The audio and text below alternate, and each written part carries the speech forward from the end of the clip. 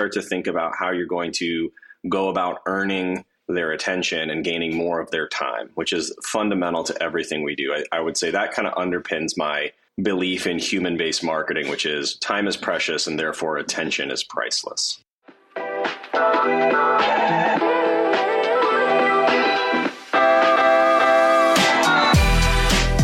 Welcome to Beyond Conventional Marketing, a marketing leader's guide to digital consumer experiences. You're about to hear an episode full of insights from marketing leaders to help you build meaningful moments and relevant digital experiences for your consumers. Join us as we hear from marketing leaders about their experiences with data and personalization, digital marketing trends, and expert advice on how to grow your business and connect with consumers. Let's get started. Hey everyone, welcome to another episode of Beyond Conventional Marketing. I'm your host, Anushka Lokesh. Today's guest I'm super excited to introduce is Kyle Maurer, who is the VP of Digital Marketing and Gaming at Monster Energy. Hey Kyle, how you doing? Good, how are you? I'm good. Just a regular Monday trying to stay warm. So before we get started, I would love for you to introduce yourself. Tell us a little bit about your background and what it is that you do at Monster. So I'm the Vice President of Digital Marketing at Monster. I've been with Monster for going on almost 4 years now. And prior to that, I've worked both at agencies and at large clients in the fashion retail space, in the entertainment space, working increasingly over the course of my 17, 18 years in the business in digital marketing. Amazing. So I would say probably around 2007, 2008, as the iPhone started to gain prominence and Facebook and Twitter came on the scene, I was lucky enough to be right place, right time, right age. A couple account executives and I saw Facebook, Twitter, we're using it all day, every day, and thought to ourselves, there's an application here for businesses. And at the time we had entertainment clients, we had PR clients on the other side of the agency that our team repped on talent. And we thought, well, there's an application for them too. So I was lucky enough to get into this sort of at the beginning stages of when social media marketing and digital marketing really took off. And since then, it's sort of been one wild ride. Yeah, what a time to have a career in marketing, honestly. Right. So it does sound like you've had a extremely interesting and eventful career, lots of changes. What are some beliefs that you've cultivated about marketing that have shaped your career and the work that you do? I think the first thing would be to think about marketing as a relationship. And that doesn't mean that everything has to be deep and meaningful, because we have different types of relationships in our lives. We have our loved ones, which are very deep and meaningful relationships. We also, on the other end of the spectrum, have relationships that are very surface level and transactional. And it's not to say that one is great and the other is bad. That's just the nature of relationships and the nature of people and humans. So everything in my career has inexorably kind of taken me to this point where thinking about things from a human perspective is always where I end up. And it's where I guide my team and those I work with to stay focused on. And with that, it's really about making sure that everything we do from a consumer marketing perspective at Monster is focused on the end user, whether it's the people who are currently buying our products, the people we want to buy our products, but really understanding them and making a connection with them that goes beyond simply trying to buy the products. Interesting. I really like that idea of having, everything about marketing being about relationships, but also acknowledging that all relationships are different. So in that context, could you go a little bit deeper and kind of explain what some of the different types of relationships with consumers might look like? Sure. So you have, with every established brand, you have different layers of the audience and how deep they're willing to go with you, how much they want to stay connected, how much of their time and attention they want to give to you. And I think that the easiest way to think about this would be to think of the opposite ends of the spectrum. On one end, you have your hardcore loyalists. Those are people who are bought in at everything you do for the most part. They're really never going to leave unless you change your value proposition for them in some really significant material way, right? Those are people who are into everything from the products you're making, the new products that might come out, the events, the marketing, the experience, all that kind of good stuff. Then on the other end, you have people who are probably more of a transactional relationship. In the case of Monster, we make many different products. One of our key differentiations from a lot of our key competitors is the depth and breadth of the portfolio that we have. We have multiple brands in their portfolio: Monster, Reign, NOS, Full Throttle, True North is a new brand we're launching in the seltzer space. And then even within those brands, we have different flavors, different brand families. A lot of people don't realize that the Monster family actually has a coffee. That coffee has a regular mainline coffee. There's a 300 milligram triple shot. There's a nitro cold brew we're launching. We make a Gatorade. It's our version of a Gatorade that has the energy blend in it. We make a non-carbonated tea. We make a zero sugar line that has 9 different flavors. So within that, there might be somebody who says, I don't like sugar. I don't like sugar, and maybe I don't like coffee. I don't like the taste of it, or whatever the reason might be. So they're just going to buy the Ultra line, which is our zero sugar line. They're not necessarily a loyalist in the sense that I was speaking about before, but they're just bought in on the brand. What they're bought in on is this particular product that serves a particular need or want in their life, and they want to have it, right? If somebody else, though, came along and did something in that arena better than we did, they might switch. Or if somebody did something that was comparable but lowered a price, they might switch. So the key in having a relationship with people is really understanding where they're at on that spectrum of, is it transactional, or is it something that's a little bit more, I don't want to say meaningful, because transactional is meaningful, right? We're filling a need for somebody, but is it beyond the transactional, right? Where is somebody on that spectrum? And then you can start to think about how you're going to go about earning their attention and gaining more of their time, which is fundamental to everything we do. I would say that kind of underpins my belief in human-based marketing, which is time is precious and therefore attention is priceless. And so how would you go about kind of assessing how much of someone's attention you would like to capture as a marketer? It starts with how much of their attention I have right now. Yeah. So somebody who I don't have any attention with, I need to understand why I don't have their attention, who has their attention, why do they have their attention, and what's that gap, or what's the overlap perhaps in what they're doing to what we could be doing. And I think, again, it goes back to an understanding of the nature of what the relationship could be like. It's sort of like dating in junior high school where, everybody is your greatest love ever. And then as you get older, you kind of realize that that's not a realistic way to go through life, right? You sort of need to give people some time and sort of understand how things are vibing. And then you can decide if it's the greatest love of your life. And I think a lot of that applies to brand marketing, where everybody wants to jump in, and Gen Z is the thing right now. Like, we have to have Gen Z, we have to have Gen Z. But, if Monster were to just go in and say, we're going to go after Gen Z, I don't know that we'd be very successful, because there are a lot of different ways in which Gen Z represents themselves. There are a lot of different passion points and interests and communities and subcultures and these things within that. And so it's not enough to just say, I'm going to go have a relationship with somebody. You really have to understand them and listen. And, I think, again, that goes back to any sort of human relationship that you would have, is name a relationship you've been in where the other person just talked incessantly, dominated the conversation, dominated all the time, demanded all the attention, gave you none, and that was me, and that was good for you. I mean, I don't think anybody would say, hey, that's a great relationship, and I'm still in it today. So part of it is, as a brand, stepping back and listening for a second to say, what are these people talking about when I'm not around? What are they doing when I'm not around? And is there some way for me to be involved in this that's organic to what they're doing? That's not just me coming and going, hey, guess what? I now sponsor the thing you love, right? And that's one thing I do love about Monster, to make a little plug here, is that brand got started on the grassroots. It got started by going into communities like motorsport, two-wheel motorsport, freestyle motocross, and just passing out hats and shirts and hanging out and sort of building a rapport with people to then get to, hey, guess what? Now we sponsor Supercross, right? Or MotoGP events. So I think that's important, is really to kind of step back, listen, and really understand somebody's nature before you try to engage them. Because then that first step you make to engage them is going to be more meaningful, hopefully. It's going to come from a place of you trying to connect with them, to draw something out of them, versus you just trying to push something on them. As I think I really love the idea of listening, and your metaphors were perfect.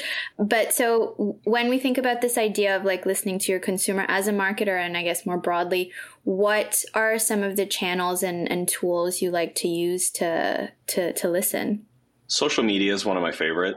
I think a lot of people in social media who work in social media or brands that are big in social media, think of it as primarily a broadcast tool. And it's great for broadcast, don't get me wrong. But broadcast in social is more powerful when you do a lot of listening, when you do a lot of interaction with your communities and really understand what's working for them, what's not working for them.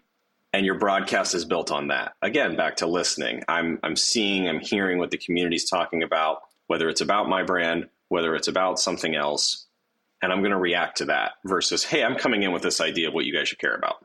The other thing that I think a lot of marketers don't pay a lot of attention to are some of the peripheral touch points when it comes to, your website. I mean, your website is a great place to look at how people are interacting with it and think about why are they doing certain things? Why are they not doing other things? And I'll give you an example. We looked at ours a couple of years ago and realized that most people coming to the Monster Energy website, most people coming to all of our brands' websites are interested in our product and promotions.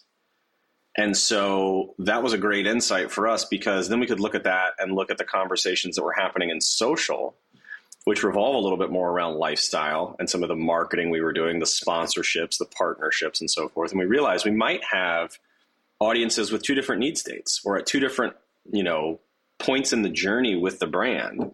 And now we can work on our websites to say, okay, if that's what most of the people are coming to the websites for, how do we architect our websites to be a bit more focused on product assortment, focused on the messaging around product, focused on promotional opportunities? And I don't mean promotion like buy one, get one. I just mean, maybe we're doing something like our Apex Legends campaign, and how do we blow that out even bigger, for example? So it really does, when you talk about listening, it's about listening from all angles, not just picking one and saying that's where I'm going to go. Because again, you have to remember that people use social for a different reason than people traffic on a website. So if you're only using one channel as your main mechanism for listening, then you're not really listening. You're sort of cherry picking. Customer service, customer care is another great one. I get a report my team does every week, every month from the customer care team in an Excel doc, all the questions people are asking and all the resolutions we're offering them, right? I read it because it's interesting to see how that matches up with the behaviors on the website and the conversations in social. And there's usually at least one or two things a month that we can draw out and say, we just launched that new product and here's this thing. They've been talking about this on social. They've been talking about the same thing with customer care. Maybe we can address that in some way, shape, or form. Maybe we should talk to the brand management team. Maybe we should talk to the sales force about, how to address this at point of sale. So I think it's a multi-channel effort, but it really does focus on developing that rigor of saying, I'm going to ask more questions. I'm going to do more listening. I'm going to shut up a bit more than I want to before I talk, which is very, very difficult for lots of marketers. Yes, that's very true. All right. So I think we've touched on a lot of interesting ideas about how you approach marketing. I'd love to hear about how these ideas shape the work that you do at Monster, and if you have faced any challenges putting these ideas into practice. Sure. So everything we do is built on that idea of time is precious and therefore attention is priceless. The idea we're trying to instill within everybody in the organization, but especially within the marketing org, is the idea that somebody's attention is the most valuable currency they have. And the basis for that is time is the most finite resource any of us have. We're born one day, we're going to die one day. And in between that, while some people may live longer than others, the reality is we only have 24 hours in every day. And of those 24 hours, most of us on average sleep, 6 to 8 hours a day. we're working or we're in school, for another 8 or so hours. So right there, you've got 14 to 16 of the 24 hours carved out.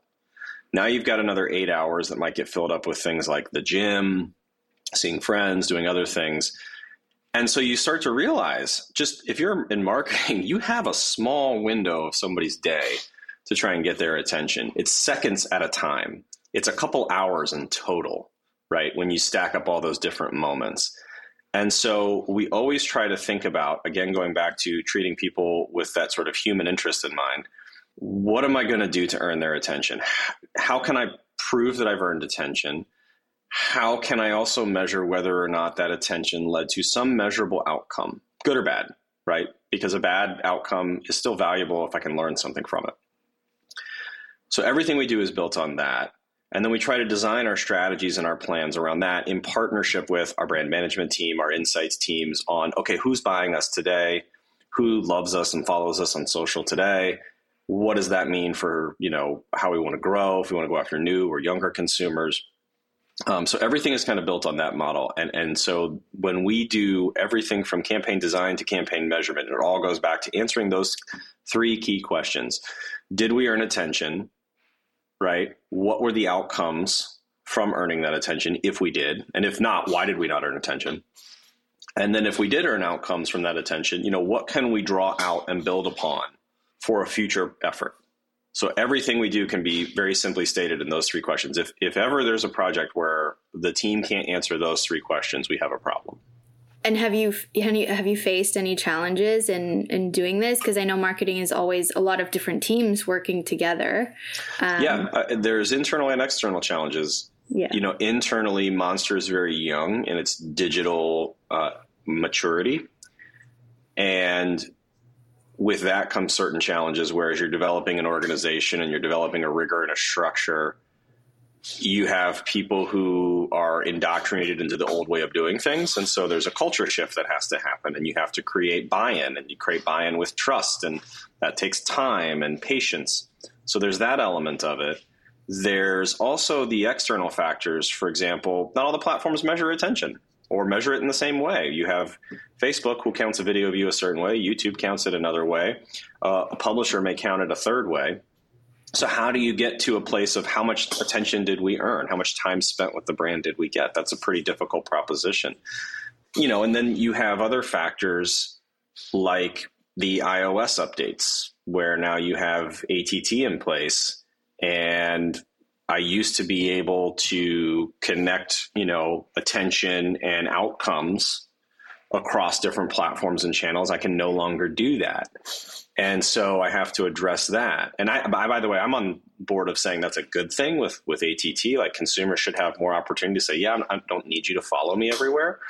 But as a marketer, it presents with more challenges. So we're in a constant state of flux. And that's where I think the KISS method is very applicable. Just keep it simple, right? Try really hard to keep it to those 3 questions. Try really hard to keep it to the metrics that we can use more universally than others. Or maybe if we can't just grab them universally, there's models we can very quickly create with our data team to say, okay, we can sort of filter out the noise here, or we can sort of make everything even Steven across the board roughly to look at this. I think that's the other thing too, though, is marketers look for a silver bullet. Organizations look for a silver bullet from marketing. They look for give me the definitive answer on how I'm going to make another $1 billion. It doesn't exist. All marketing analysis and all marketing insight strategy and planning is a lot like working at the CIA. Like, I try to get as many boots on the ground as I can. I try to infiltrate. I try to, give some pointers. But at the end of the day, it's the best guess I can give. The same way the CIA would sit in the room with, the president and everybody in the war room and say, I think you should drop the bombs here. I think that's where the bad guys are, right? Like, the president's going to look at them and say, are you sure? And they're going to go, it's the best, I'm pretty sure. I feel good about my decision, right? So my goal is always to tell my team, don't say anything definitively. We don't know anything definitively. Just go in and say, based on the information at hand, this is my best estimate as to how we get to where we want to be. And we're going to look at it and we're going to stress test it continuously, right? We're going to admit immediately if we see something different that we didn't expect. and operate more iteratively. I think if more marketers operated more iteratively, they would find that they get to success faster than trying to take these long shots and stick to them, right? And that goes back to being human, right? Any relationship you have, does that relationship stay the same for 10 years? No, it doesn't. It evolves over time. So one of the things you said, which I found super relatable, was talking about how you're measuring things across different channels, which all have different definitions of what attention might be. So have you found it helpful to have like your own definition at Monster of what that is? And does that kind of align with like the 3 questions that you're always trying to answer? Yeah, we don't rely on the platforms in which we are operating to dictate the terms of our measurement. And I think this is something that's really important for a lot of marketers, especially younger in your career, is you don't realize the degree to which you are being sold. And I'm not here to say that you should not trust any data that comes from a partner. We work with all the big platforms. We work with great teams over there. And there is a level of trust that we have that they are steering us in the right direction based on the information we're providing them. However, my team is not so naive as to believe that they don't also have an agenda or an incentive, which is to keep us there spending money. So taking things at face value, that goes back to what we've talked about before, which is always asking questions, always trying to get back to those 3 core questions. Everything we do, we try to build a benchmark for, and we try to build, some what I'll call advanced metrics for. Very similar to how you would think about professional sports, where those teams and those leagues now have sort of their advanced metrics where, okay, that guy scores a certain amount of points per game, but based on how many minutes he plays or how much he has the ball in his hands, is that good? Is that bad? Let's not just take the surface level metric that got spit back to us. And so we try to do the same thing, which is, okay, Google or Facebook or whomever we're working with is telling us X. Let's run that through our filter, our formulas that put a weight against everything from the objective to the KPIs we're looking at to the outcomes we saw. And then look at that campaign once we've passed it through that filter and stack it up against the other ones we see as successful to say, all right, was it really successful? And that comes down to, like I said, the metrics, but also the benchmarking, making sure that you're benchmarking against yourself, but you're also benchmarking against not so much your competitors or the category, because those are the benchmarks you get from the partners. They'll say, oh, you beat the category by 5x. Okay, but what time was I running? What was going on in the world? Like, those are the things that really matter when you're going to start looking at a digital marketing benchmarking and sort of measurement analysis, is to say, my job is to see how much attention we could have gotten. And looking at a historical, category benchmark for us, like CPG or beverage, that strips away all of the, like, well, what was happening in the world at that time? Like COVID, for example, or the Black Lives Matter protests a couple summers ago. Like, those are huge things happening in the world that could have a real impact on how much time is just available for me to earn anyway, right? Let alone how much I actually did earn. Yeah, that's such an interesting point, is that, like, I think a lot of marketers, they are just trying to capture attention versus competitor and be the best in their category. But if you really come down to it, my attention is not just on, the beverage category. It's like beverages, clothes, jewelry, skincare, like so many other things in terms of, products and things, but also what you said more broadly, what's happening in the world. I know over the last couple of years, I've spent a lot more time listening to the news or reading the news than I have been interacting with brands, for example. So you would have to take me away from that. Correct. Well. I'd have to take your attention away from something else. Yeah, exactly. That's interesting.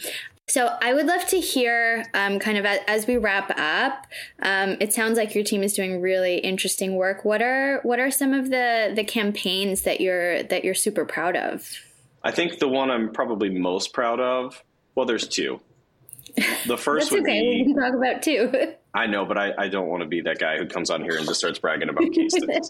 So the first would be, we did a campaign at the height of COVID 2 years ago, when it really started to hit the fan in the April-May time period. And the campaign was called Crush Quarantine.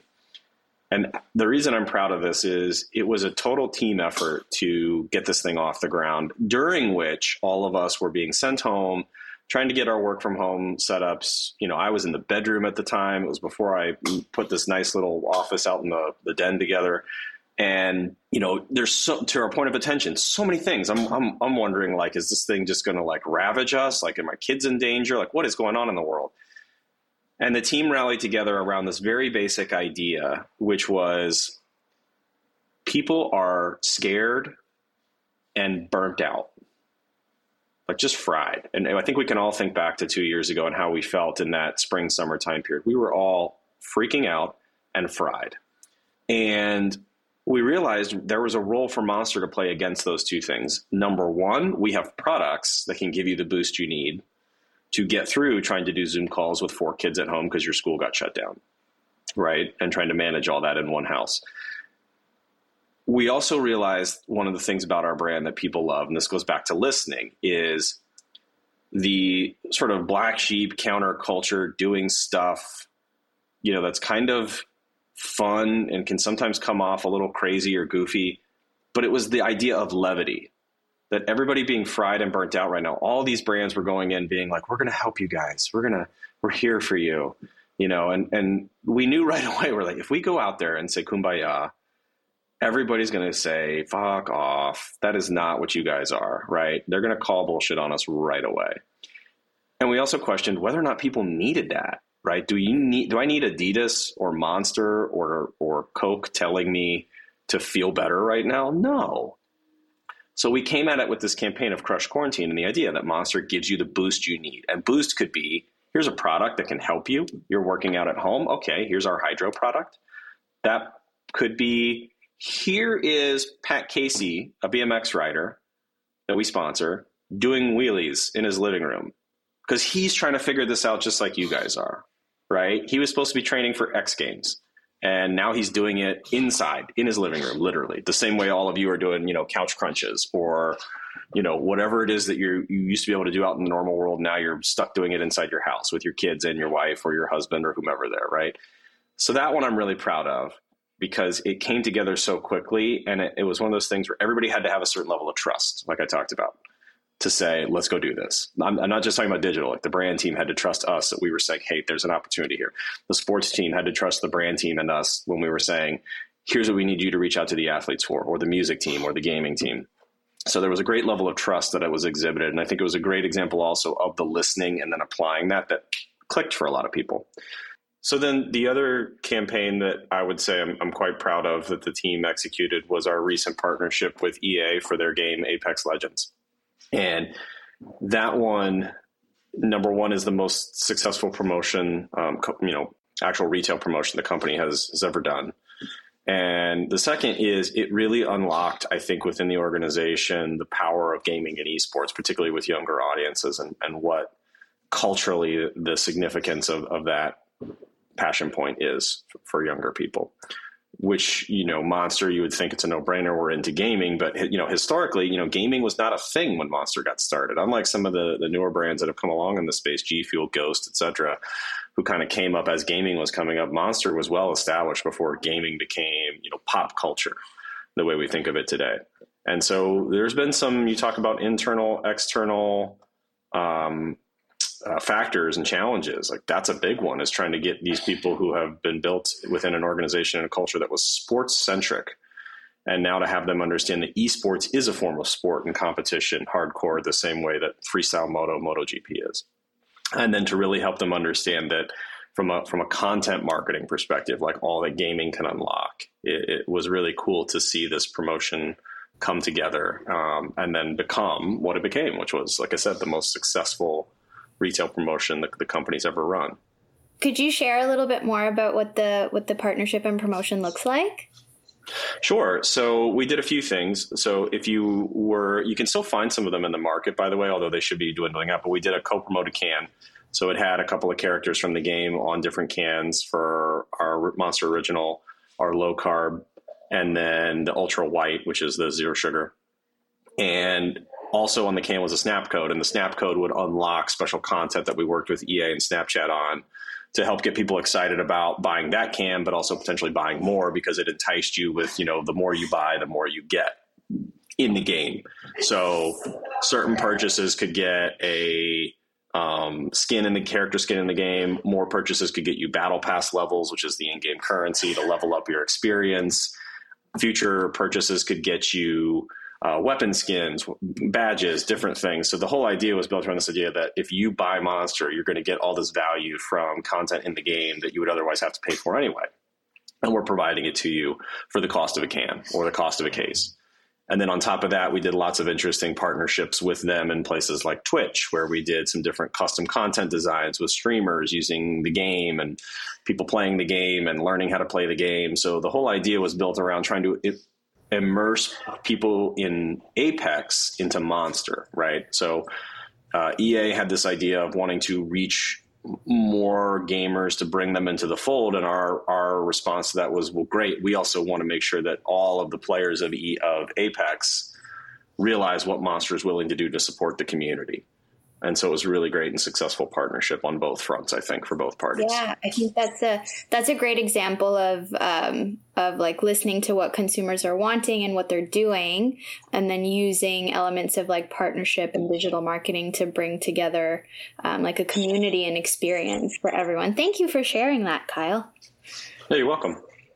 Yeah, we've well, thank you again so much for being on the show. I think we've had a great conversation and lots of things that our listeners can learn from. Well, it's been great talking to you. So thanks again. Good luck with everything. Yeah, thank you. Thanks for having me. I appreciate it. All right. Bye. Bye. Thank you so much for listening to Beyond Conventional Marketing, a Brainify podcast. Keep connected with us by subscribing to the show in your favorite podcast player. If you found this episode valuable, please rate, review, and share it. To learn more about creating delightful digital experiences, join us for the next conversation.